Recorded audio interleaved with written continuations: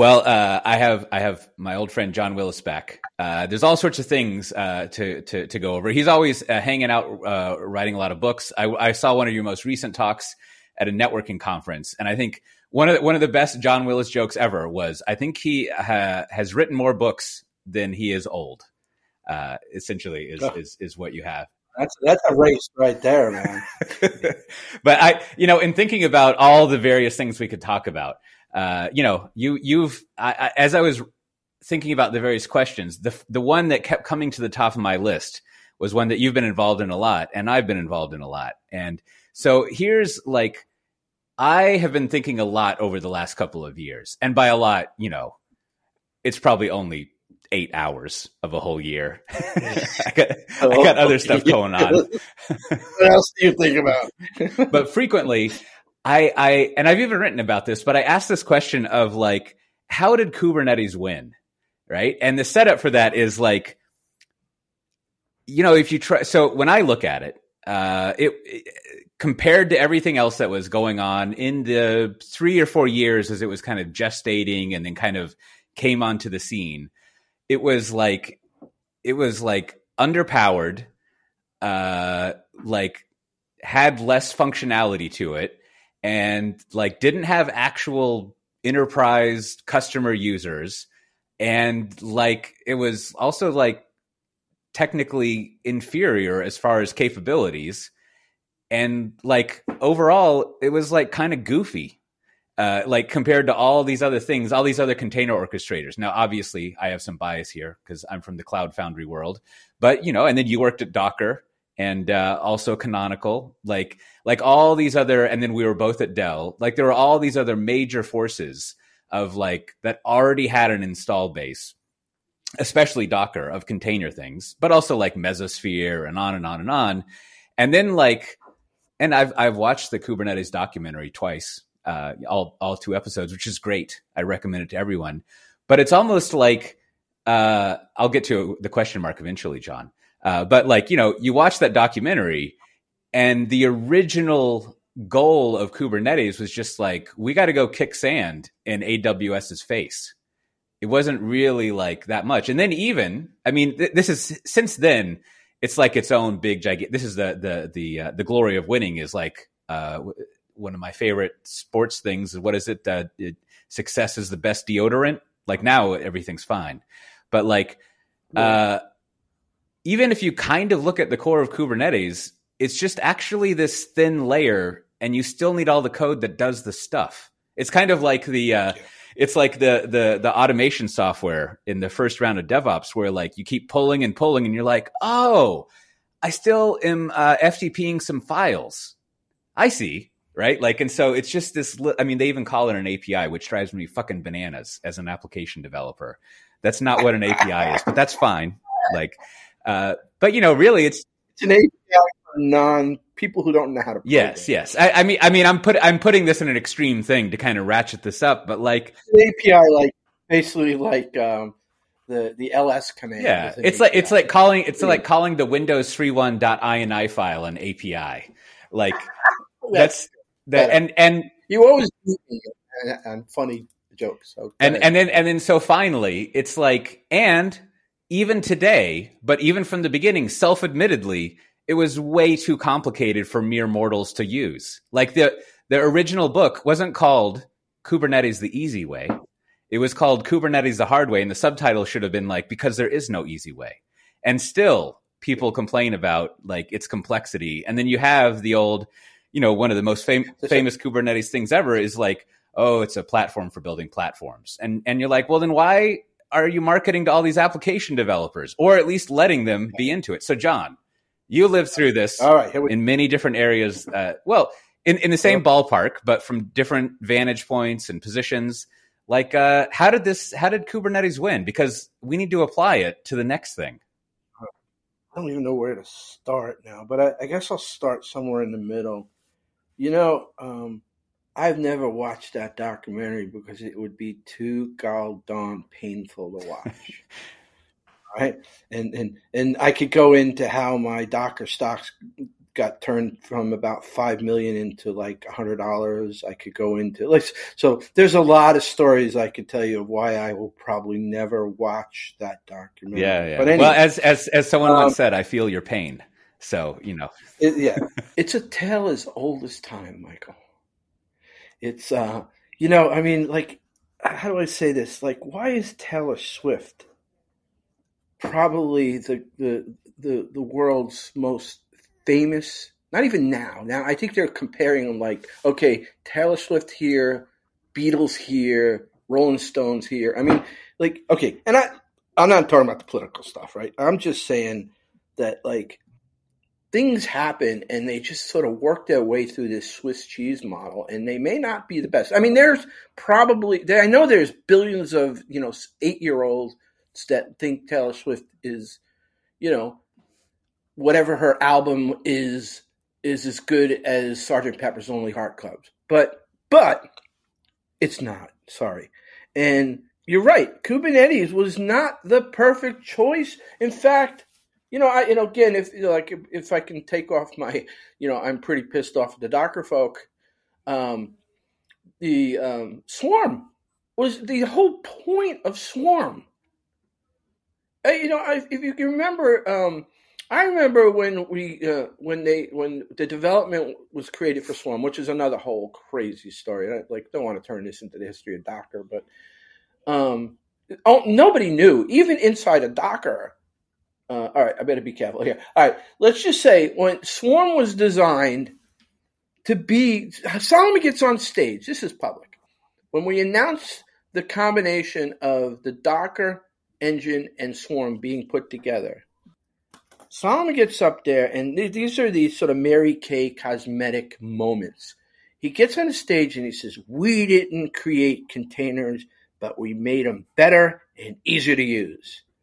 We didn't create orchestration, but now we're making it better and easier." And this is after Kubernetes was already sort of out. And the point was that Docker didn't create containers, but you had to be a rocket scientist to create containers before Docker.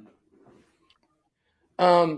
We didn't create orchestration, but to get Kubernetes to work even now, I think is like way overwhelming for any normal human sysadmin. I work in a bank. I do this, I do that. I write some code sometimes, but my code is not Java.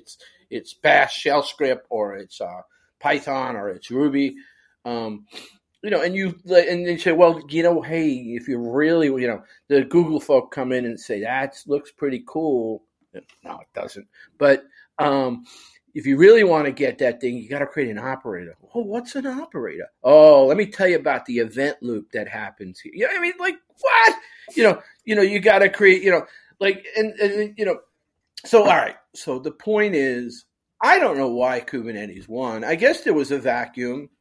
There was a need for, the logic behind what Google did. The other problem I have, people talk about platform.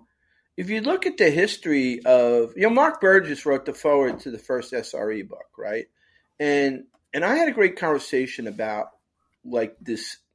It wasn't recorded, but the history of this stuff, even SRE, right? People are got to do SRE. Why? I don't know. I got to do SRE. And again, I'm a fan of SRE, but the reason you had what we have today, SRE and Kubernetes and all this stuff, is Google had a problem early. And Mark Burgess said this brilliant thing to me. He goes, the thing that he argues that he never said brilliant, but he said the brilliance of Google was as they were growing incredibly fast, right? They had this sort of tiger that they had built that was untamable in the early days. They realized they had to make a sort of a non-deterministic world, the scale side of their infrastructure, look deterministic to the developers, right? It wasn't going to work if the developers had to keep up with all of the crazy stuff they were doing with, distributed computing. I know people argue about cap theorem and whatever, but the point was, if they had to stay on par, they would have never got all those things. So what they do, they built this beautiful abstraction. They originally called it the Borg, right? Then they turned it into Omega, and then magically they decided to open source that complexity to the world. But the point was they wanted the developers to write sort of simplistic, like BigQuery, and they even gave them fancy names, right? And so they built this beautiful abstraction, and then they created this concept of SRE because of this. And why did all that exist? Because they were at a scale 15 years ago that even your largest banks weren't even getting close to. So they needed this. So by the time they introduced this, nobody has the scale problem that Google even had 10 years earlier, let alone by the time they open source Kubernetes. And then you feel, well, and by the way, all of it made sense. And then I'll add one more ingredient, which is Docker was a brilliant concept, right? Being able to take that internal idea that only the unicorns were using. And to Solomon Hykes' credit, he commoditized it so all of us horses could actually use containers. But then the brick wall you ran into with containers is how do you manage more than 10 of them, And so there was this incredible inflection point of like, oh, there is a platform. And you had mentioned Mesosphere, right? Look, why didn't Mesosphere win? Because Mesosphere was one of the things that Mesosphere was very interesting is it was catered to operations and infrastructure people, which Kubernetes never was. And they sold, because I was at Docker, we were trying to sell to Andrew Schaefer had one of the greatest Docker quotes ever. He said that Docker will become the PDF of containers, right? Like their idea was if we could give 1 billion copies of Docker, we will win. Mesosphere at the time was, doing really well because they were selling infrastructure to operations and infrastructure people, and they catered their product to work with operations. You said earlier, like what an API means to a developer is completely different to what an API, and that's changing now because I would say operations infrastructure are way more intelligent now than they were 5 years ago or 10 years ago. But that point you made is salient, and so, but I don't know why, and then it goes back to bad founders, bad leaders, bad decisions. Rumors were that Mesosphere was offered a shitload of money to get bought by Microsoft. They turned them down. So you got, at the end of the day, I don't want to all the way jump to Sam Altman, but the inmates have been running the asylum for at least 15 years. Sure. We have to question why we keep innovating inside the asylum. Maybe we should move innovation elsewhere. That is the question, is why do we let the sort of asylum, right? Like when the CIOs, I saw a presentation once. You talked earlier. I sold a networking company to Docker, right? It's called Soccer Plane. And I remember when I was first getting into trying to understand networking, I started going to all these large networking groups, and the CTO of Citibank gets up there, and in the first 3 slides he says, "We need to be more like Google," that I've got to change the mindset inside of Citibank. And then 8 slides later, he says, "We need to do more with less." So I go up to him at the end. I'm like, "Excuse me, sir, can I have, I'm like Oliver asking for more porridge." I'm like, but I figured I got to say this to him. I said, "You do know these companies don't live by the do more with less. They live by the do more with more. They pay their developers insane amount of money. They were all sort of like, what did they do? The Pied Piper thing. Anyway, yeah, I'm going crazy here, but that was the worst first question you could ask. Well, I think what you were just saying gets to a probably good what's the word, hypothesis of the Kubernetes success, which is if it hadn't been Google doing it, it wouldn't have worked. Because no one would have said, "Oh, we need to run like ask.com," right? Like it had to be like the engineering prowess.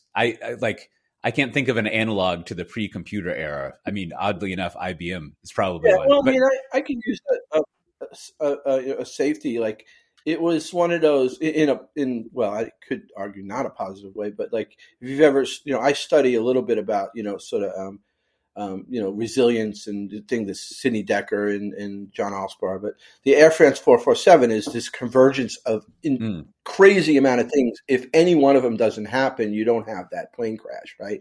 But like one of the major ingredients to Kubernetes success, which was, and I remember one of the Kubernetes developer at a conference come up to me and while I was at Docker and say, he was thanking me. I'm like, no, you don't thank me. Like, I'm just tagging along. But he's like, thanking me. He's like, we had all this work that in sort of this container way, but there was no way people were going to understand how to use it. And Docker taught the world how to use it. Right. And so you have this without Docker. Docker is this Google gift. There's like, oh, now we don't have to like spend like 5 years explaining to people why this is a better way to do computing. Right. And, so that's evolving the idea. So like one, I think a pretty good, one leg of a 3-legged stool. We'll see if we can come up with 3 legs. Otherwise it's a little wobbly. Side note, it's probably better to have a one-legged stool than a 2-legged stool, right? Wouldn't you because you could balance a 1-legged stool, but a 2-legged stool, I feel like is always going to be a little weird to figure out what you should be doing. Mark Burgess is a 4-legged stool. Me and you are 3-legged stools. Yeah. And unfortunately, there are a lot of fools that are 2-legged stools. So there's just the sheer brand value of Google, right? Which is like, we all talk about it, and maybe it's not difficult to acknowledge at all, but like technology choices in the software development and infrastructure space are very fashion driven, right? Like it's just as affected as much by fashion as anything. Totally. So like having that value is valuable. It's like you got the right people using the Stanley Cups and all of a sudden you're awesome. And so you have that, right? So that's necessary. And then, you're introducing another thing which connects with your bank person in an odd way. But then also the other stuff is it's almost like you have to make it free, right? Like, and it has to be free in the sense of like, it's easy to understand, but then also it's easy to use, but then also you don't really have to, the users don't have to pay for anything nor ask to pay for anything. And so you pull that together with Docker where you don't have to pay for anything until very recently when they were like, hey, that'd be cool if you had to pay for something. And then what do you know? They make a ton of money. But like you basically have this confluence. It's kind of the curse, not the curse, but like, I think it's what's confounding to normal businesses, as you were kind of pointing out about that bank executive is like, well, if you want to be like Google, you need to have like $15 to $20 of billion profit each quarter that you just invest. I mean, which maybe a bank has that much, but it's sort of there's a fatal flaw in their logic. Sorry, because I'll forget I cut people off because then I know I'll forget the point I'm going to make. The fatal flaw is when you have these conversations, and I've had these conversations recently as a couple of years, they all want to be like Google, right? And the thing is, they know Google does something different than they do, right? Uh-huh. But they don't want to don't give me don't bother me with the facts, son. I'll give a great example. You're paying, you're a big, large corporation and you're paying, I don't know, 50, 100, 200 million, 400, 300 million for Oracle Business Logic. And some person internal says, I think we can replace a ton of that with Kafka. Oh, what's this Kafka stuff? Oh, okay, great. And then you start it starts growing in little weeds and you're still not replacing large enterprise license contracts with Oracle yet. But it's starting to grow. And then hey, how'd you get rid of all that code? Oh, we're using this thing called Kafka. Oh, that's great. And then it gets a little more and more. And now it's starting to get on the radar of where you are on Kafka at this business. And then all of a sudden somebody comes to the conclusion that, we probably need to get a Kafka committer here in this company. And like, yeah, what do you have? Because now we can be in control of this project, or not control, but like have like direct influence. So when there's a bug and all this stuff, whatever we can do. And so then you go out and you find somebody who's in Silicon Valley who's making, $500,000 a year, right? And you bring them in, and who do they meet first? HR. And HR is like, do you do Java? Well, I can do Java. Well, our Java developers, the peak salary for a Java developer is $150,000 a year, and we don't see any way. And then, like, yeah, but I don't see the but. Our Java people are the best. We use this service that provides us the best Java folk in the world, and literally the whole thing gets kiboshed because they can't find a band. Right. Sort of an HR band. I remember when I worked for a company that got acquired by Dell, right? And then the HR person was explaining me the file cabinet concept for all my employees who work for me. And how, John, think about it as a file cabinet. And each level is a little folder. And you got to figure out where your people fit in that folder. And those folders have ranges of salaries. And so right off the bat, the deal's dead. You don't get the Kafka committer. Right. Because the Kafka committer is going to make $500,000 putting their finger in the air. And actually more than that these days. But and HR is an immovable object of, if they've got this many years experience, they live in this city, and we'll put them in this category, they can only make $150,000. Sure. So how do you sit there at the executive level and scream and holler like, we need to be more like Google, and you don't even I've done things where I've gone into large banks. I call it sort of qualitative analysis for digital transformation, and just try to give it a fancy name. But what I do is I use some qualitative analysis techniques that Jay Bloom, brilliant man, taught me. And I basically interview hundreds and hundreds and hundreds of people. And you try to surface, like, here's the disconnect, CIO. Like, this is the disconnect right here. And they throw it in the trash. They pay me like $200,000, $300,000 to do the report. And I like that. I like that. Ooh, I don't like that. So yeah, I want to be like Google. I want to be like Amazon. Well, I'm sorry, dude. Or woman, man, you have to basically pony up the stuff that they do. And if you're just going to put, blinkers on and not sort of try to understand, you can just verbalize it to Wall Street all day long, but it's not going to work unless you sort of, and then as you and I both know, changing an institutionalized institution is almost impossible. Right. Especially if it's not built into the way that they operate. Which I think that does.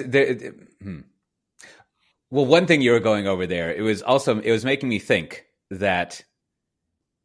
Right. that there's not enough time spent on the theory of like the viral spread of technology inside of enterprises. And like, because, viral spreading is supposed to happen for consumer stuff and people dancing in videos and stuff like that. Yeah. But what you were describing there was like one group uses, in your example, Kafka, then they have some success and someone else hears about it and they're like, oh, what's going on over there? And then they want to use it. And then the thing almost morphs into just like, this is like a big glowing ball of success. I want some of that. And like, you're figuring out how to apply that to you, which I think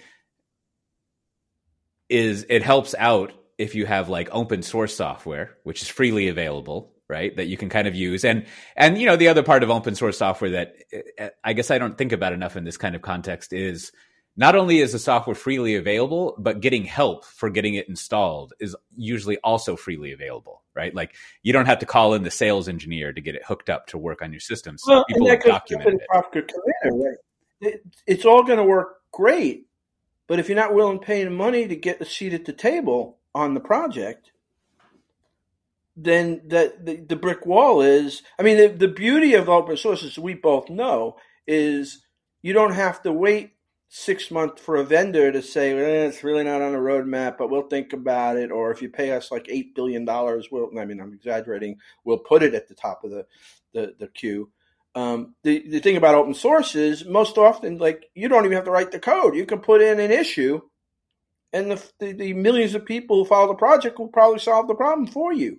But the point being is you'll never get to the top of the queue. You can get to the top of the queue quicker there, but you'll be somebody in the decision-making process at the top of the queue if you can get HR to throw away their stupid ban system and tell the person you want to hire. But you're really scarred by that file cabinet. I think it left when it fell on top of you, I think it left a dent. I mean, I tell you stories. Like a friend of mine who was working for me, who I doubled his salary when he came to work for me to the company before we sold to Dell. And he was still, if he was willing to leave Roswell, Georgia, and go to California, he would have made about 4 times the amount of money he made. So I made sure he made at least half the amount of money he should have made. And the HR people at said company told me he was making too much money for somebody who lived in Atlanta. Yeah. But anyway, I want to go back to something that I think it's a segue to my book, the Deming's Journey to Profound Knowledge, which is one of the core philosophies of Dr. Deming was trying to get an organization, and he called it an appreciation for a system, but it was systems thinking. And he grew up, he was, pre-war, during the war. I mean, Deming worked during the war in a top secret project with Norbert Wiener, Herbert Simon, Claude Shannon. They were all in this we hear about the Manhattan Project. There was another project going on that was doing missile ballistics and stuff. And so he was as sound in principle about system thinking as anybody you can hear about today. And the thing that, if he was to come into an organization, in fact, when organizations would call him, he would tell, if the CEO didn't agree to working on the project, he would literally hang up on there's a famous story where Ford, Donald Peterson, the CEO of Ford, saw Deming's documentary, it included Deming, that basically was this thing about, if Japan can, why can't we? That was like the early 80s, right? Yeah. Right, and Ford and Donald Peterson sees it and says, holy crap, we need to bring this guy in. And now I'm going to use a little bit of literary license, but it's not too far. So Peterson calls Deming. And you got to remember, Deming at this point, nobody in America knows who he is. He works in his basement. In fact, Japanese executives would go to Detroit. On the way back, they'd do a stopover in D.C., and they couldn't understand how in Detroit these idiots had walnut desks and Art Deco offices. And Deming's working in the basement where his wife is periodically saying, honey, don't make any calls right now. The washing machine is going to be working. And these Japanese executives were like, boy, Americans are really stupid. Those idiots in Detroit have, walnut desks and $1 million offices. And this brilliant guy here that we want to always make sure we stop before we go back to Japan literally works in a basement that he shares with his washer and dryer. But anyway, so Donald Peterson calls Dr. Deming. This is in my book. Dr. Deming, after he sees the documentary, and he realizes, oh, man, we need to get this guy in here. So Deming says, okay, that's great. He says, but me and you are going to have to work closely. And Peterson's like, oh, no. I'm the CEO. I'm going to get you the right guys. And if they don't work, and he hangs up on him. Again, a little bit of little license, but this is what he would do. And Peterson would call back dude, don't hang up on me. I'm like, okay. We're going to have to work together. But you don't understand, Mr. Deming. We can't. I'm the CEO of Ford Motors. Ding. Then the third time, please, don't hang up on me. And then at that point, he would agree to work with him. And Deming wouldn't work with an organization, no matter how big they were. And this is my point about systems thinking. If we go back to a modern company right now, and if Deming was to go in there and he saw this nonsense, the last third of my book is what would Deming do now with cyber, with DevOps, and all this stuff. So I mean, if this interests you, buy my book. But the point is, Deming probably would uncover this Kafka HR problem. Why? Because he would institutionalize systems thinking in an organization. And he would force the CEO to understand the concept of what he called an appreciation for a system. And he would start looking at like these problems. Oh, you want to be like Google? Let me, like, he pops up. He's been dead for like 40 years. He wakes up. Let me quickly find out what Google's doing. Oh, I get it. Okay. And then, and then he'd say, well, this Google thing, they work a little different than you. And like, he'd force them and he would teach them. And people would complain, there's some anti-Deming people like, well, he never managed any people. He didn't have to manage people. He taught managers how to manage. And I think, he would, like, I'm using a lot of license here, but he would at least try to get them to understand that this is a system. If you read any of his books, New Economics or Out of Crisis, he uses a lot of examples from the 70s of companies that would, just like did the wacky stuff, right? Had lowest bidder cafeterias and were concerned why people went out to lunch and didn't use the cafeteria, right? Like, it's the same thing.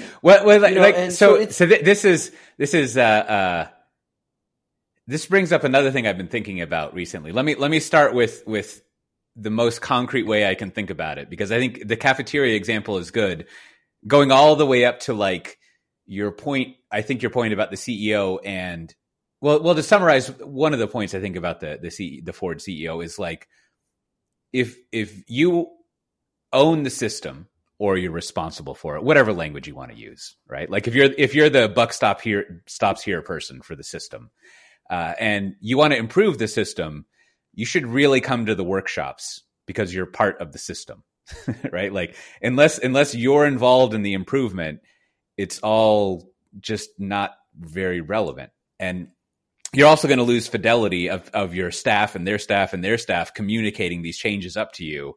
And it's sort of like, sure, you're busy because you got to do whatever, but like, isn't this your job? Right. Like, and so one example of that, coming from, speaking of another department, the other, I think as maligned as they are, I think the HR department is understandable. we may not agree with what they do, but it's just like, I see what's going on. It's understandable. But then you go over to the finance department and their actions can seem incomprehensible. And part of the incomprehensible things that, and again, this is, I was talking about, see, when we publish this will be last week's episode or whatever. But I was saying, like, in marketing, if you were to do 20 different marketing projects and only 2 of them were successful, you would say the other 18 were failures and they had terrible ROI and you shouldn't have done them. But in reality, since I've worked in marketing for so long, what you're saying is that, like, we want to take a chance. We want to take a chance that 90% of the time we're going to be wrong. Like, I'm messing this up, but like, if you only chose 2 things to do and you didn't try all those other 18 things, like, you're going to have a 10% success rate. And so really, from a financial perspective, all of the money you spent on all 20 of those projects is like part of the entire system of those 2 being successful. So like, if you're trying to cut back, if you're like, it would be better if we had workers here, so they didn't spend all the time. This is why Toyota was so incredibly successful. Toyota Production Systems, I can go on and on about Deming's, like, you learn from failure. And if you again, this goes back to sort of an Eastern versus Western sort of management styles, right? And Deming sort of learned a lot when he went over to Japan. I mean, he brought a lot with him, but the idea is that they understand the magic and the beauty of failure. And it's not even failure. It's, Steven Spear who wrote High Velocity Edge, and now he has Wiring the Winning Organization with Gene Kim. He got his PhD in studying Toyota Production Systems, and it's supposedly it's the most downloaded HPR article, like decoding the Toyota production DNA, and it's something like that.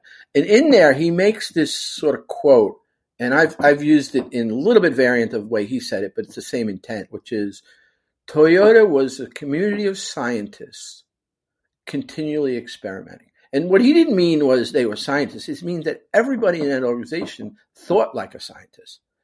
And, and Deming called this Plan, Do, Study, Act. Mike Rother calls it Improvement Kata. If you want to read a great book, it's called Toyota Kata. What you learn in 8th grade is what is called scientific method, right? And what this type of thinking, failure is just the output of an experiment.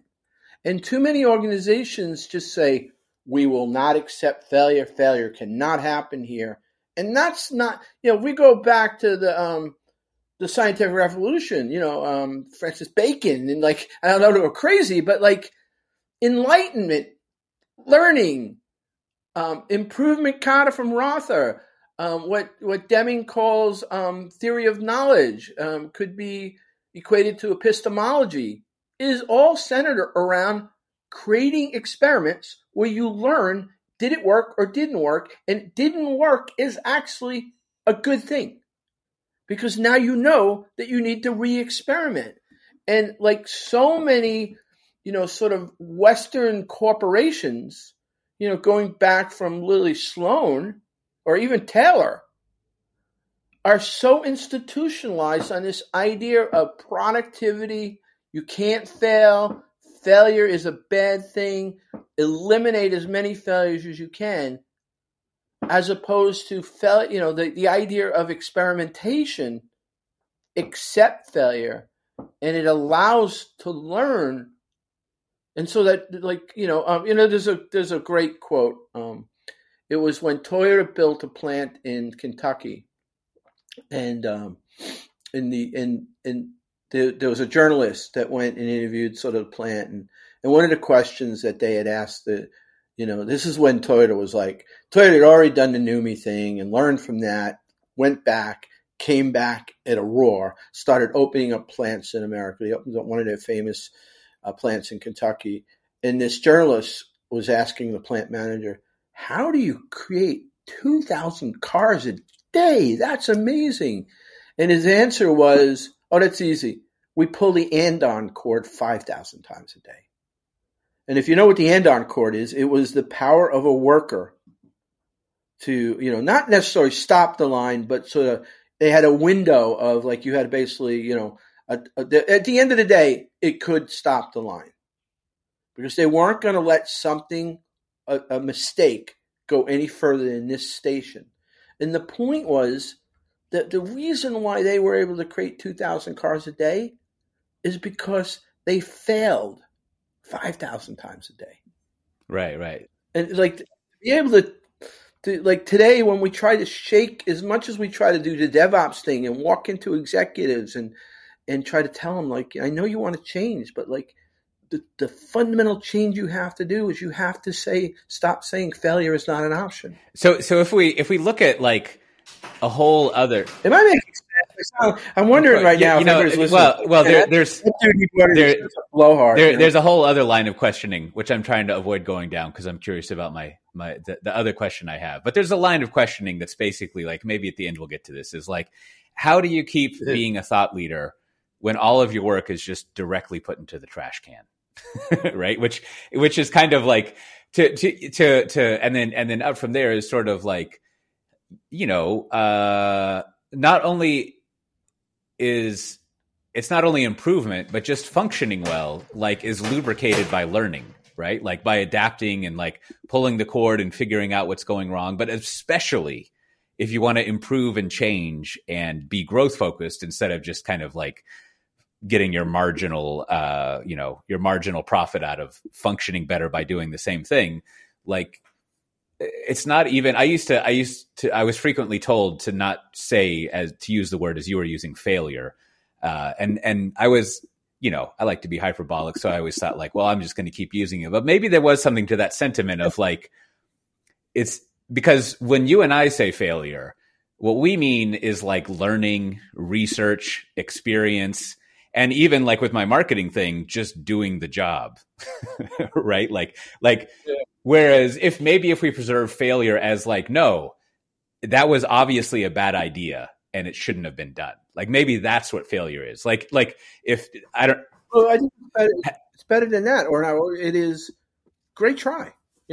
Great try. You experimented. Right. Did it thoroughly.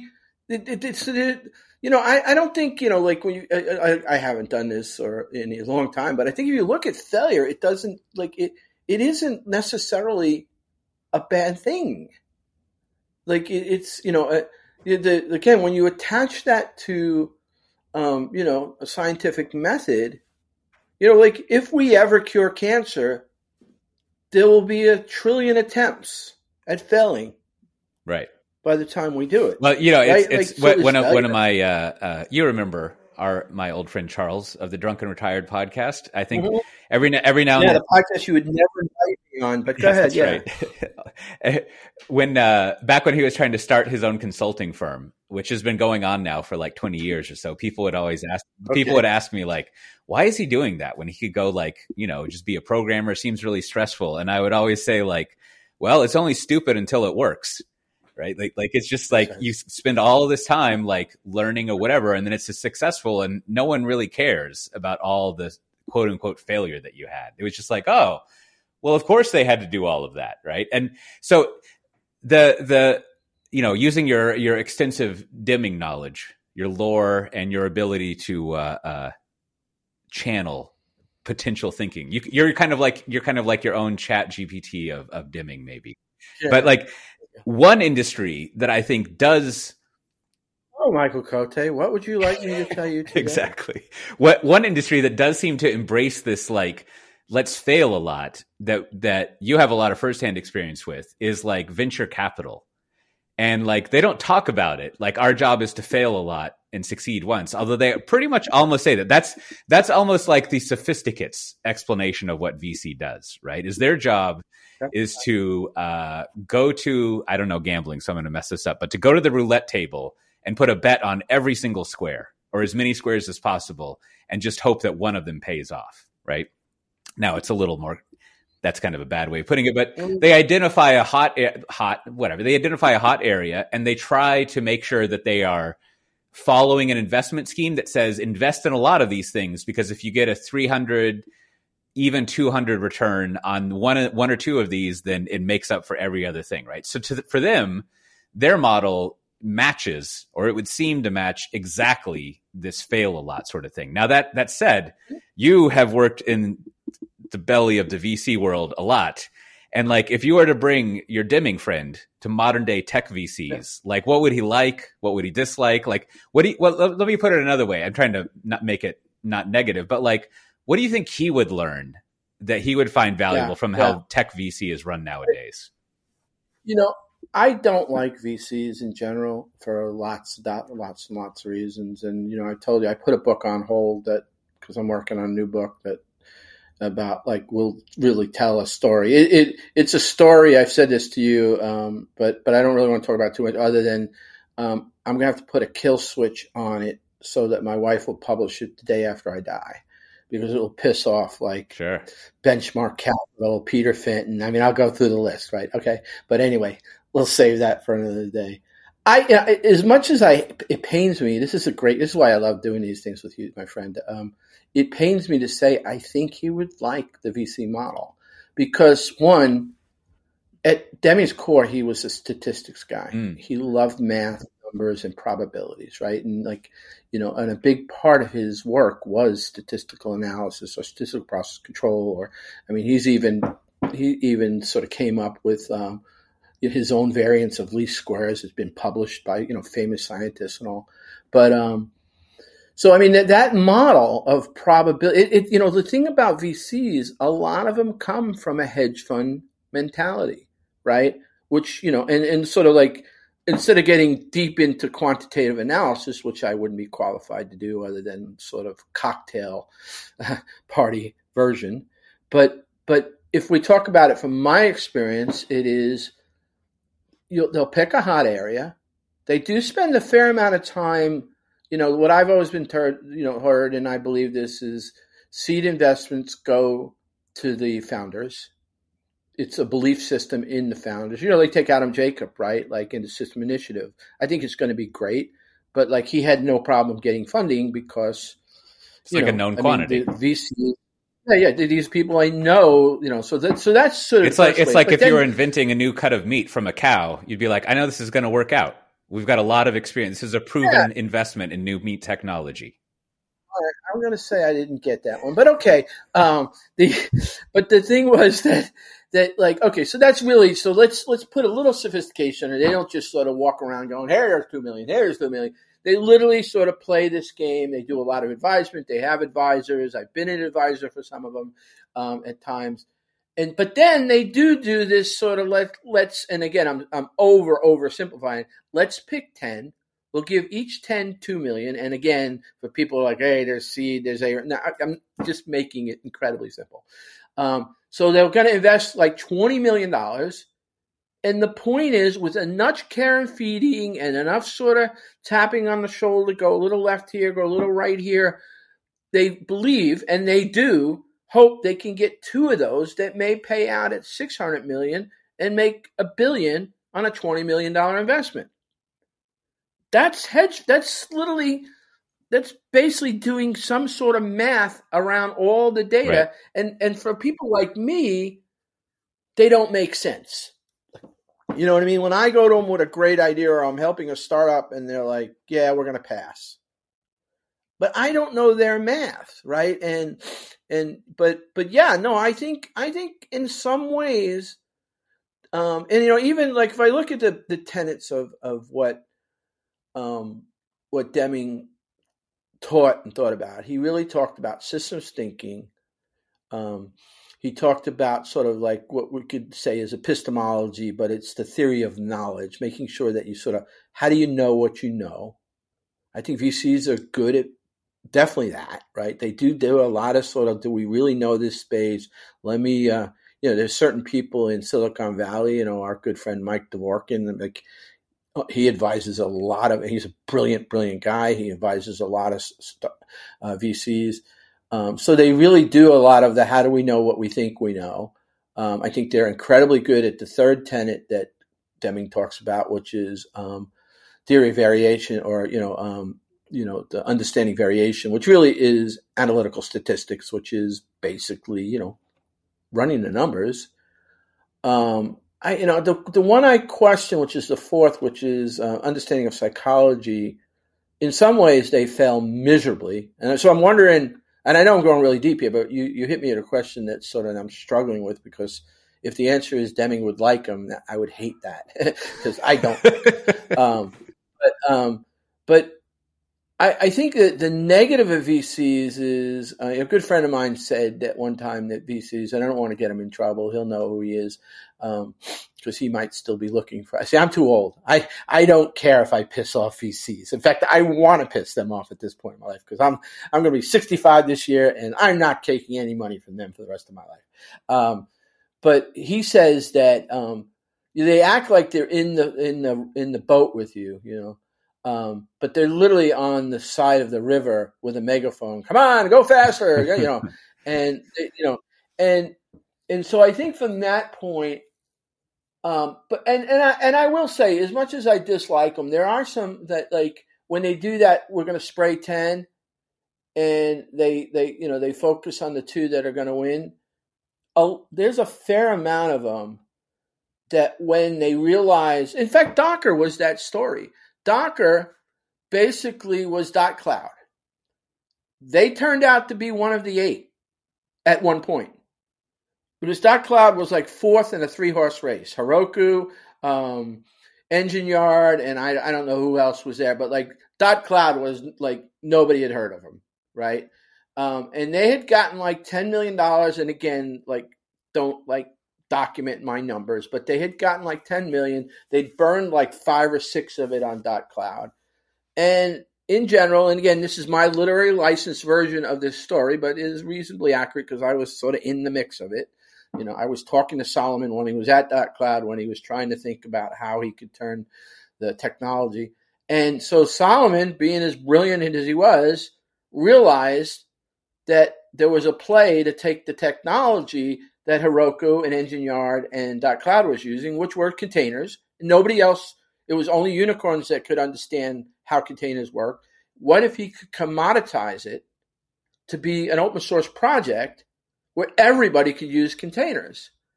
And but they were literally at that point, in my words, left for dead. And again, Solomon, if you listen, you can argue with me, and I'd love to have that debate. But they were left for dead, and it was Solomon who wouldn't give up. To his credit, reinvented himself, went out and started having these weekly things out in Silicon Valley where this thing blew up out of nowhere. And you were talking about ease of use. I remember my good friend Stephen Nelson Smith wrote a book called Test-Driven Development with Chef. And in one of the later chapters, he talked about how you could use containers before Docker existed to go ahead and do scalable testing in a container environment. And I thought, oh my God, I got to find out how to do this. I wasted 3 or 4 nights of my life. I have like a day job. I have a family. I do some reading. And then I put some things on the 4th thing before I go to bed. So I was literally, my 4th list of things was trying to get these containers where I had to create my own kernel on Amazon. And I was like, because God bless Stephen L. Smith. He didn't say how to do it in his book. And I gave up. 8 months later, a friend tells me about this Docker project and how I should call Solomon. I call Solomon. He gives me early access to the Docker. They're not even sure they're going to create a company yet from Docker. And I get access to the repo. And in like 4 minutes, I have a container up and running. So I think what you're pointing out, tell me if this is off, but my point is that they originally, it wasn't for his perseverance and then hitting this wave that they became a new round of the next. Exactly. And so it sounds like what the prescription, one of the issues is pulling out too early, which to a certain extent is fine for a good enough investment strategy, right? Like in our own I don't know about you, but all the personal investment advice I always hear is that like, if you have a long-term focus, you don't really need to worry about, ups and downs of things, right? Just have like a constant, steady, like investment and stuff. Now, that doesn't exactly go over to the high-flying world of tech startups, but it's almost like the situation you're pointing out is, well, if the VCs had just like paid attention for a year or so more, it would have been fine, which it was, right? And so like maybe there's something, and so that brings the question back to Deming is like, what is the Deming formula for just like, yeah, well, fuck this, shut it down, right? Like when does he like say it's time to stop? Like, because it's almost like it's built into the VC model is not succumbing, like the negative way of this, like the negative way of what I'm saying is called the fallacy of, what is it? The sunk whatnot fallacy. The sunk cost fallacy. Right. Which the sunk cost fallacy is that like, you're not going to spend your way out of a hole. Like you want to cut your losses as soon as possible, but that's also, especially for innovation, I don't know. Like, I don't know the model thinks for it. Yeah, no, I'm glad this is like awesome because I'm thinking about Deming in ways I've like never been challenged to think about. So the area that I was struggling, which was his understanding psychology, which is the 4th lens, systems thinking, theory of knowledge, understanding variation, and then the 4th lens is understanding psychology, which is motivation, bias. Yeah. And one of the areas, and I think this ties to your question about when would he say shut it down, is he would combine all 4 of those together. So we would never look at one in isolation. So I think one of the blind spots that VCs have, and we see this, is they in some ways they're ruthless in the fact that like I'm gonna cull all 10, but I'm gonna find the couple that are gonna just rocket ship, and at some point I'm gonna tell those guys, cut bait. There is a middle story here, and it's when they fall in love with the founder. All right. And some of these founders are just people. All right, I don't want to piss off like the Chef folk. But Adam Jacob is a beautiful, beautiful human being. And Chef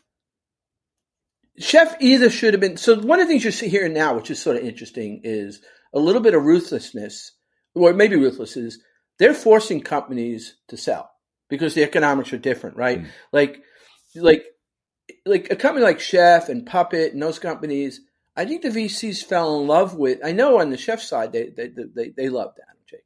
They loved him, and he's an easy guy to love, right? And they let him just go way too long, and they I won't say I know this or I don't know this, but they turned down some really good deals. I know Puppet turned down some monster deals, right? And today you're seeing the VCs being very more economical, where they're literally going to some of their investments and saying, "We need you to sell this company now." No, but because the model of let the sort of eight just wither, is a little dangerous because they're still out there. You're still giving them their time. You probably could bucket 8 more. Again, I'm using very loose math here.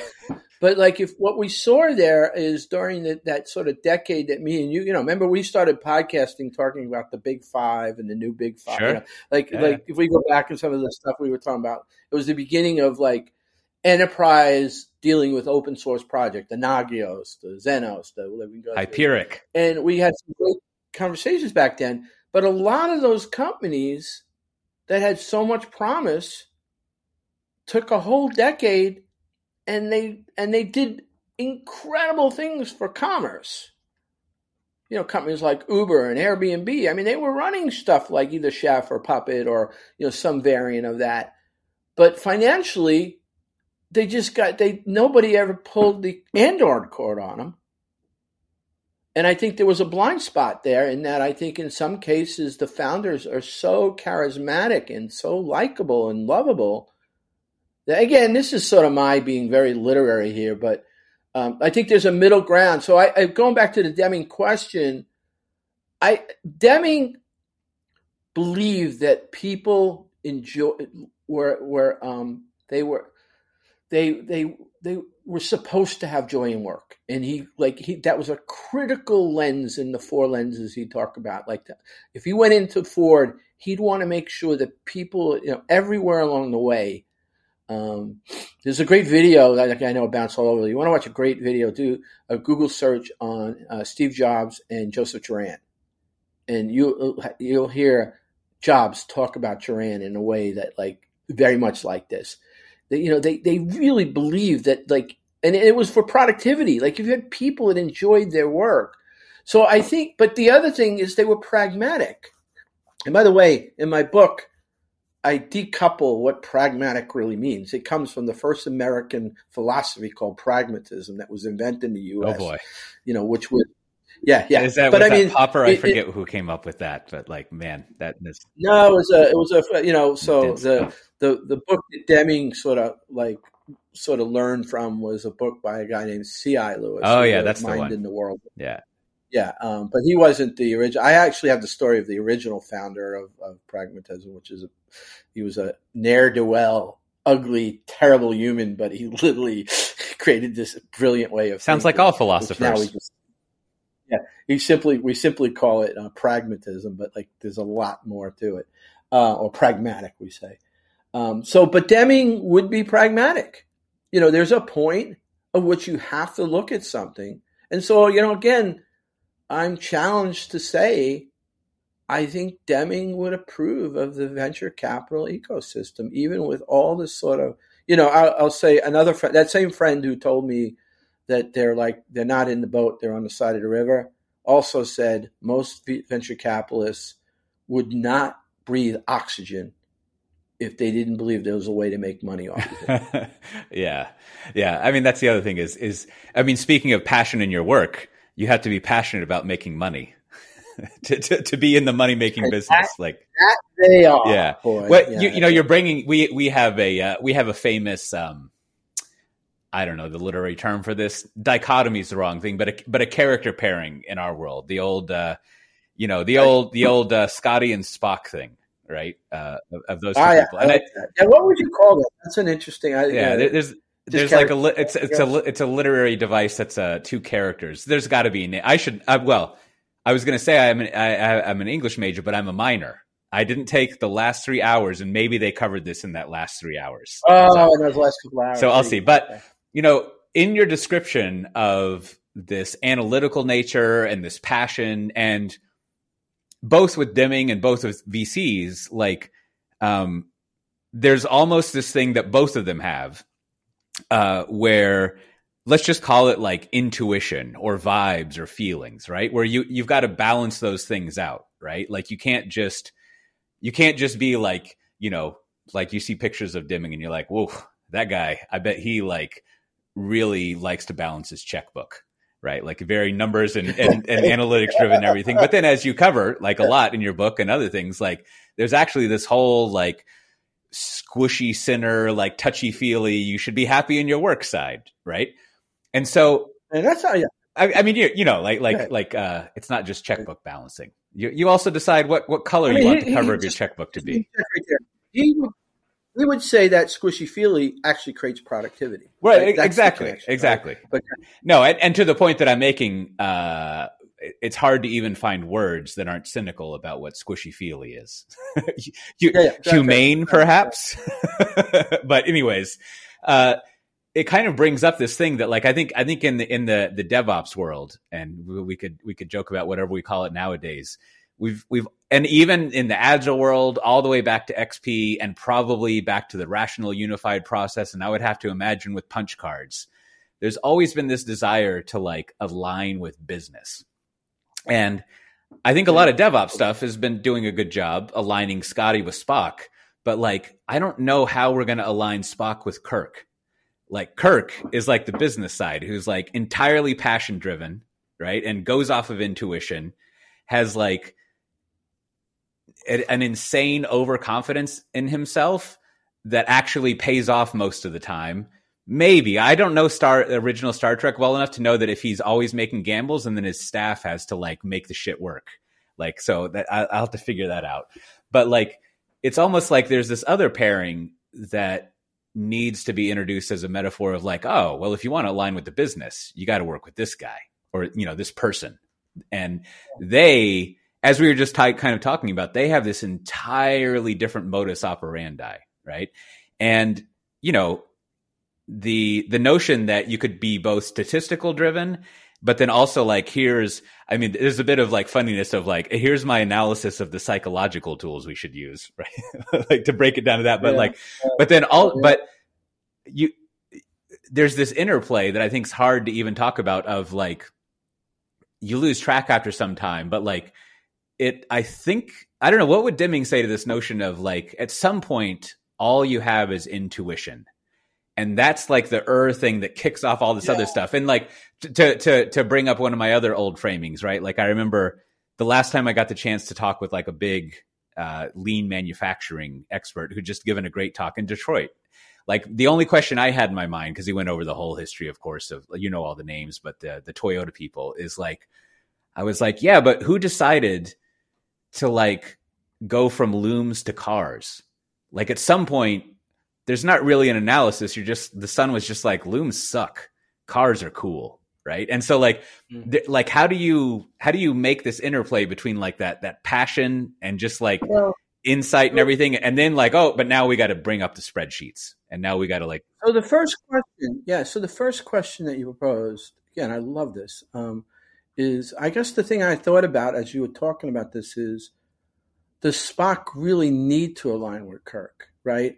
Because I mean, like, I don't know if we talked about before we were on air or on the air, because we talked about a lot of cool stuff, is, I've been writing about the parallel between this guy called Jeff Wilke at Amazon, who literally was, Jeff Bezos when Wilke retired. And this guy's in my book as well. So he said he was the most important person that ever worked at Amazon. He created the fulfillment center. He was a lean guy. He was in a Six Sigma lean. And so Bezos was definitely Captain Kirk in this scenario. Like he had the intuition, the risk taking, and he was smart enough to know that he needed a Spock, and he hired Wilkie. And the thing that didn't make it in my book, which now I'm writing some stories about, the same thing happened at Apple. So Bezos knew that the world was changing. Like it wasn't a B2B; it was this whole new way, and he knew he didn't know. In the same way that Kirk relies on Spock, you had Steve Jobs, who, after they sort of so they brought Jobs back in, he knew that something was going on, and he brought in Tim Cook, who's now the CEO. And Tim Cook, actually, I'm a big time Auburn fan. I live in Auburn, so I'm Tim Cook, hey! But he was at the football game. I almost got to shake his hand, but he comes to Auburn, Alabama games. But anyway, I digress. But Tim Cook was the Jeff Wilke he came in and he came out of MIT. He was a Six Sigma guy. And so in some ways, those risk takers, those incredible egos who have the intuition to say, you know what, we're going to do this, it works because they have a Spock. And vice versa. Right? And they're smart enough to know when to ask Spock. They know... and some of it's luck, some of it's intuition. They can make some decisions they'll make without asking Spock, but the critical ones, and maybe it's luck or maybe it's brilliance, or it's definitely both. That's when they ask Spock. And I think again, I had to cut the Tim Cook stories out of my Deming book because I had to cut out about 15 stories. Which, by the way, I've got another book coming out in about 4 months, which is all the cutting room floor stories. It's just going to be called Profound Stories. So that's going to be fun. You call it Beyond Profound. That'd be fantastic. No, I'm just calling it From the Cutting Room Floor because basically, sure. literally, my editor, reviewers said, "Why is this story in here? It's a great story, but it doesn't sort of follow the arc of editors. The book." What do they know? Editor. You know what? I love editors. Yeah. Let me do a shout out. Leah Brown and Anna Novak at IT Revolution. If you're going to publish a book, they are incredible. Yeah. I mean, and I've been around the block on a lot of stuff, and I can tell you this experience of I've done I think this is the 4th book I've done for IT Revolution, and this is the first one I did sort of by myself, and I didn't realize what a great job they do and the care and the passion that they put into it. So, there was some battles. There was one story that I didn't want to cut out. It was my, and they, John, you can keep it if you want. but the point is, going back to your question, I'm not sure that. So here's the thing. I think here's the answer. And I don't know how I'll tie it back to Deming is the problem that we've had with companies like Docker, and let's just use Docker as the example so they don't offend any. I don't mind offending Docker, but is Docker was just a Spock, right? At the end of the day, even their CEO really didn't really have, even though Solomon would get up and say, "Oh, I brought in Ben Golub because I needed a CEO." The truth is, Docker. My quote that will be in this other book. If you're like, how many books this guy work on? It's a book that's 75% done, and I put it on the shelf because I'm writing what will be my greatest book ever right now. But in that book, the book that's on the shelf is Docker couldn't have succeeded with Solomon, but it couldn't succeed without him. Oh, and that's basically if you put Spock in charge of the enterprise. I think that's what you have. You have a guy that's calculating. He sort of works by technical intuition.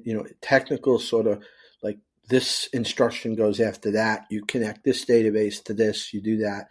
Whereas a guy like, Jeff Bezos, and Jeff Bezos was a quant too. So I'm not taking away from his analytical skills, but Steve Jobs is probably a better example, right?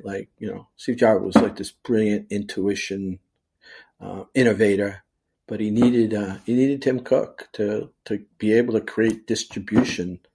So all these computers that everybody wanted would have never gotten to all these people if you didn't bring in a genius supply chain person. Yeah, I don't know if you've seen it, but there's I think. Was it the best? One doesn't like to categorize people they like, but I think it was probably the best talk at this past year's Monktoberfest from Anil. And he works at a English VC firm, Crane or something, and he has a lot of open source investments. And so he gave a talk that was that A-N-E-L? Yeah, that's right. Yeah, and he gave me one of the best reviews of my book, and I didn't even know he knew I wrote a book. So anyway, I've loved him for years anyway. But go ahead. So his talk and to ruin his punchline, he doesn't offer a solution. He's just describing the problem. But he's like, I invest. Let me tell you how VCs work, which I just stole his explanation for our conversation earlier. So, and then here comes open source people, and we need to get a 300x return on them. And and he's just like, hey, here we are. We're in Portland, Maine, with all the red monkeys. Because it will just magically happen. And I think like I said, he doesn't really offer a concrete solution, but I think the major insight of his talk is that, and it's like all great insights, it's obvious. Like, what's the phrase? You must know this. Like, all common sense is uncommon, whatever. Well, that's Mark Twain's. Like, there's nothing common about. There you go. And so he's like, the point that he makes over and over again is like, we are investing in businesses, and if you start a business, the business of business is a business, right? A business exists to like make money and run a business. So like, when you're building a business, you're building a business, not an open source project, not a piece of software.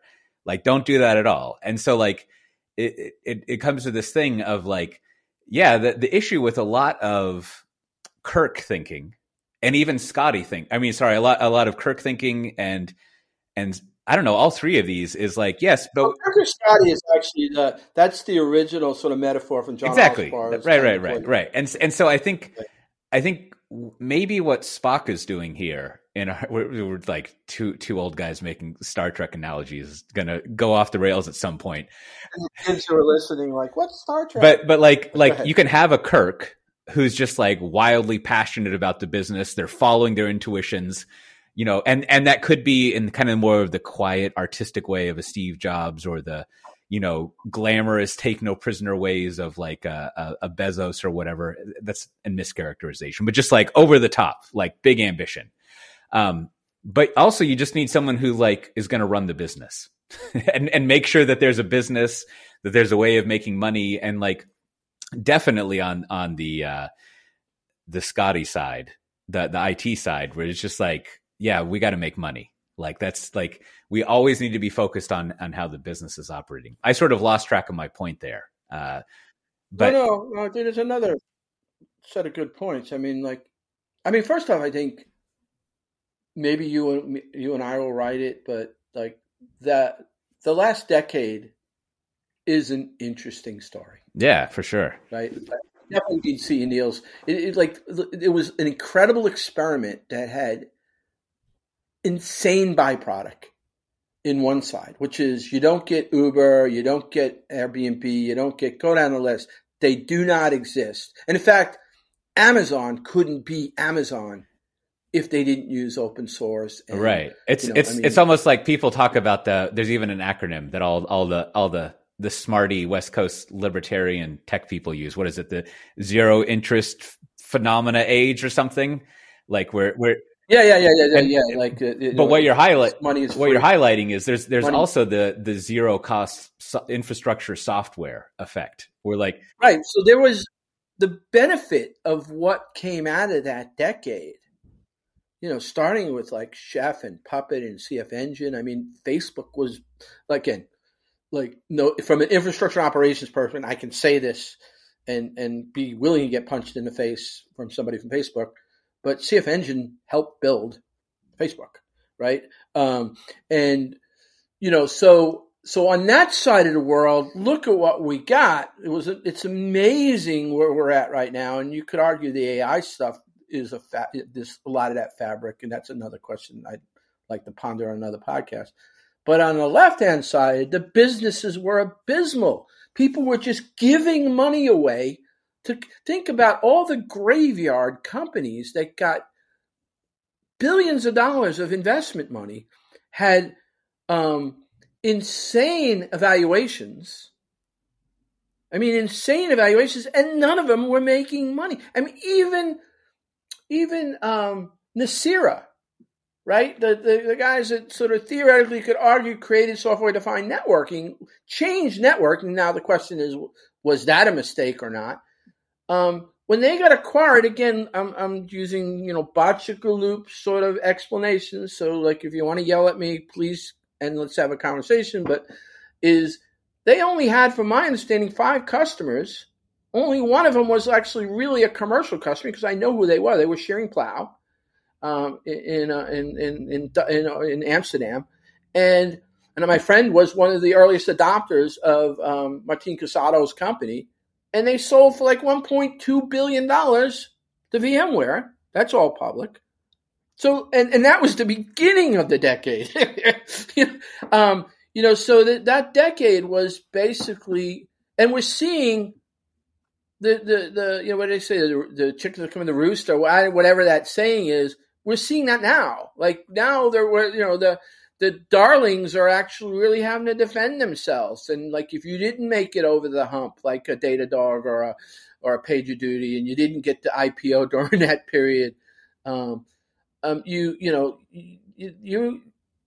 your feet are being held to the fire. I mean, look at some of the amazing products that in the last half of the last decade who are now, like really teetering. Like, yeah. And that's also why, like, it's like, that's why the idea of being like Google always annoys me. It's just like, well, how about all these other people who are like Google, and now we're like, oh wait, that business is actually kind of crazy, right? So like there's a bit of can you have, every time I read an article about how great Google's development tools are, I'm always like caught in a causality like vortex where I'm like, well, are they able to do all of this because they just have billions of dollars in advertising, or do they do this and that means they can now do billions of dollars in advertising, right? Like, well, and I have one final question. But I want to say one thing is that goes back to the CTO, which is like we want to be more like Google and we need to do more with less. The major difference was, from what I can see, is the cloud titans did more with more.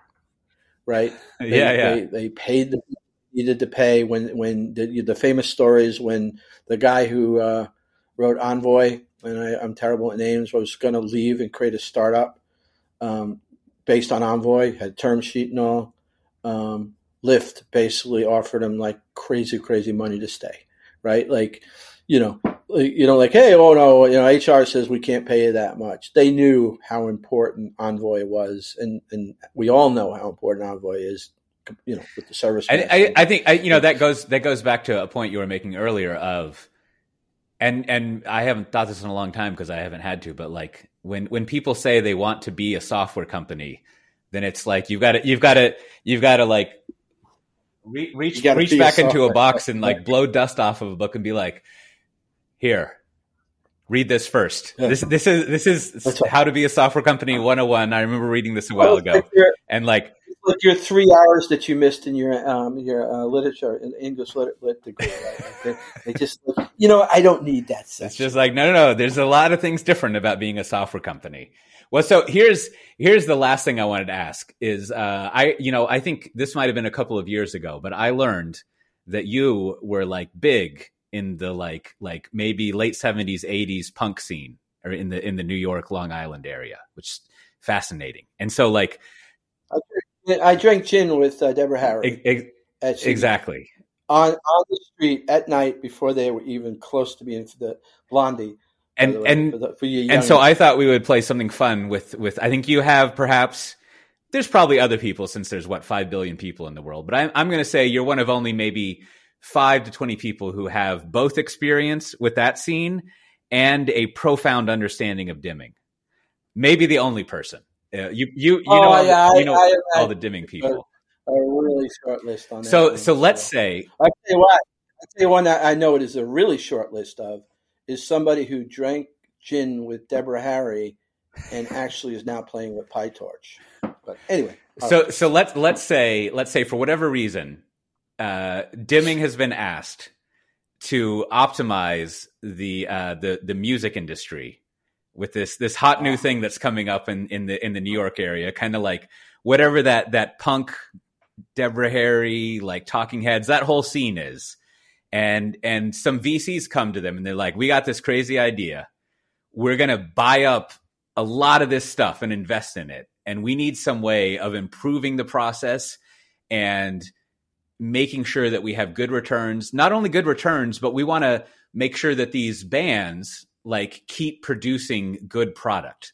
We want to optimize the factory of how this is coming out and everything around it. And so, and the CEO of this investment firm is like, I'm going to move down to your basement next to the washing machines. I'm going to be the number one person you're consulting with. I'm not going to just send my staff, but I'm going to hire you to help me figure that out. Like, what's Deming going to discover and the advice he's going to give? Anticlimactic answer is Deming didn't suffer fools well.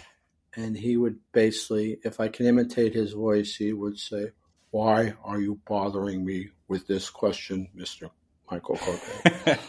I don't know. I honestly, I think, getting back to his pragmatism and he, I think, I don't know. I mean, like, again, if he had to sit in and he was forced to be brought in by a large, capital or somebody and sort of think about the problem. And he probably, if one of these days I want to go to the Library of Congress and apparently there's a whole city block wall of his papers and napkin writing. And, so he might have been. Well, let me take one more. Let me narrow it down. All right. Let's say there is we have to take a little bit of literary license here, or maybe not. Let's say that there is I don't even know what it would be called, a trade association in the New York area. Okay. This is why you're so good. And this trade association is interested in hospitality, hotels, clubs, bars, maybe even some catering people. And they've hired up Deming, and they're like, we barely made it through that disco stuff. Or maybe disco was great, but then all of a sudden we got this. No, I got it. I got your answer. I totally have. So how do we optimize this business for our interests? Yeah. Well, so if you read Out of the Crisis, which was his first real, his book for a general audience. So all his other books were very sort of like statistics and math. He sounds like a communist. So what? And to sort of to answer your question, I'm going to say basically what he said when he went to. So what happened was, through a sort of after we had won the war, there was an effort to rebuild Japan in so many ways, and at some point, Dr. Deming came in there. The easy narrative is MacArthur sent him there, but in my book, I go through the real sort of threads that how he gets there, and that's a fascinating story in itself. But how some wartime statisticians maneuvered and gamified getting him to come over. But there's a story that in 1950 he's in Mount Hakone, which is outside of Tokyo, where 80% of the wealth. The place is still in ruins, right? You got to remember, like, there's no confidence of anybody that Japan could ever rebuild itself. He sits in a room where they calculated years later that 80% of the controlling wealth is in this room, and he says, if you follow my methods, you will be successful in 5 years. And in 5 years, they outpaced Germany as being the number 2 economy behind the United States. And the core of that message, it's online. And I discussed in my book, but if you go to Deming Institute, there's a guy, his last name's Hunter. He actually has the transcript. The core of the message is systems thinking, but cooperation. And what he tells everybody is, now is the time not to compete. It's to cooperate. And so he does all that stuff. He comes back to the United States, and during the 60s, nobody knows who he is, unless you're sort of deeply into statistics or you don't know anything about him. And he gets hired to do a bunch of work for like transportation companies. And he does a bunch. None of this is in my book because there's just only so much you can write about. But he gets brought in to help understand, like, trucking and transportation and all that. He actually defines or works on something called jurimetrics, or it's statistics for jury selection. Like, it's crazy, right? But anyway, he winds up getting brought into these companies to try to help them understand how they. And the thing he tells them is the same thing he tells Japan: is don't compete with each other. And this part of it is in New Economics. In his book Out of the Crisis. And he talks a lot about how he needed to convince them that when you work against each other, because there were a lot of things going on about, and like I'm shaking my memory branches, but about regulations and stuff like that. And he was saying if you all work independently, this stuff will never get changed. So stop competing with each other, work together, and you will make change. And by that change, you'll all be incredibly professional or successful. Which is basically what he was told to Japan. Is like, now's not the time to sort of re-compete with each other. Like the only way out of this is work together. Is sort of like, don't think think about like everything you do, share what don't even think of him as a competitor. And he told that. So I do now have the answer. And this is the brilliance of like why I love doing these podcasts with you is if he was brought in on the music scene or anything like that, he would basically tell them, and he would sound like a communist, for good or bad or whatever, right? I mean, if you read Karl Marx's stuff, I'm not an expert. It's pretty interesting stuff, about economics and economic theory. But the point is, he would basically tell them, don't compete against each other, cooperate, and do cooperations.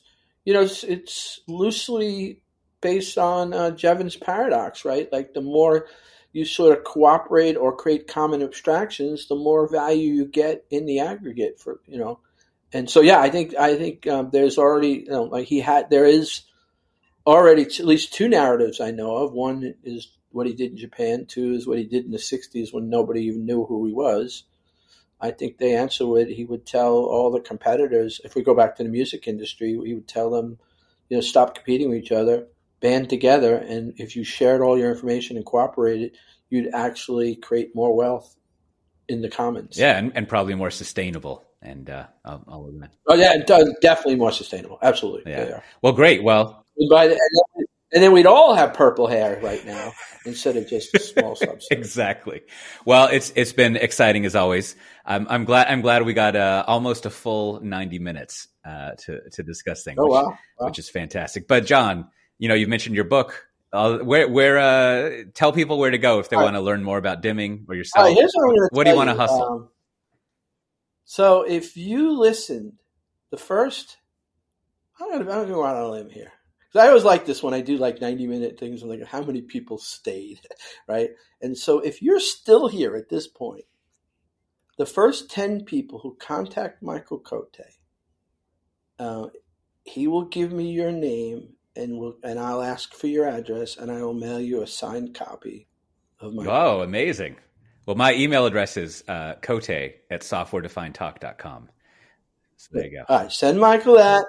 If you send him your address, he'll tell me who the first 10 are, and I promise you I will mail you a signed copy of my demo. Yeah, and as always, if you want stickers, you can email Brandon. You know what? Only 2 people made it this far, so like I'm going to be okay. I'm going to only be out about 25. Exactly. Well, tell people you've got a whole, well, it's not new at this point, but you've got a whole site dedicated to your Yeah. So a couple of things, right? If you put in the show notes, sort of my icon is Botchgaloop. It's botchgaloop@gmail.com because I'm too lazy to get a real domain. I do have something called profound-deming.com where I put my podcasts. I have a profound podcast on Deming, right? So periodically get interesting people. But my book is Deming's Journey to Profound Knowledge. It's on Amazon. It's doing very well. It's through IT Revolution, so they are a professional publisher. So there's an audio, Kindle, and paperback version of it, and reach out to me. I'm easy to find at botchgaloop@gmail.com or my podcast, and I'm on LinkedIn, John Willis, Atlanta. I couldn't get Botchgaloop, but these days I spend almost all my time from a social perspective on LinkedIn. Yeah. Yeah. I lost somehow the 2FA from my Twitter account got fucked, and I've emailed them twice. So I think I've inadvertently shut down my Twitter account just by virtue of I have no idea. What a shame. Well, what's Twitter? Exactly. Well, it's been great as always, John. I'm sure I'll see you sometime soon out there. Yeah, this summer I'm going to be in Europe a couple of times, That's right. so we'll definitely make sure. You'll be in Amsterdam for sure. I mean, you live. Yes, I often find myself here. Fair enough. I'll be at Amsterdam DevOps Days. Yeah. For sure, so. Well, as always, this has been Software Defined Talk, one of our interview episodes. If you want to get the show notes for this episode, characteristically, I don't actually know what number it is. Maybe I'll edit that in later, but you can go to softwaredefinedtalk.com and just search for John Willis, and you could find this episode. And as I always like to recommend to people, especially as John has joked, you've listened this far, what I want you to do is every time you encounter someone with an iPhone, a computer, an iPad, take it, make sure you can log in, open up their podcast app, and subscribe to softwaredefinedtalk.com. And they may or may not thank you later, but when you meet them again, just go sure and make sure that they're still downloading it so that they get the downloads. And with that, Michael, I got to say, I love that. We used to do this all the time back in the day, but I think me and Damon and you, I think I have more fun doing podcasts with you two guys than just about anybody else on the planet. So this is awesome. That is very sweet of you to say, and also true in both directions. So I appreciate it. Cool. All right. Well, with that, we'll see everyone next time. Bye-bye.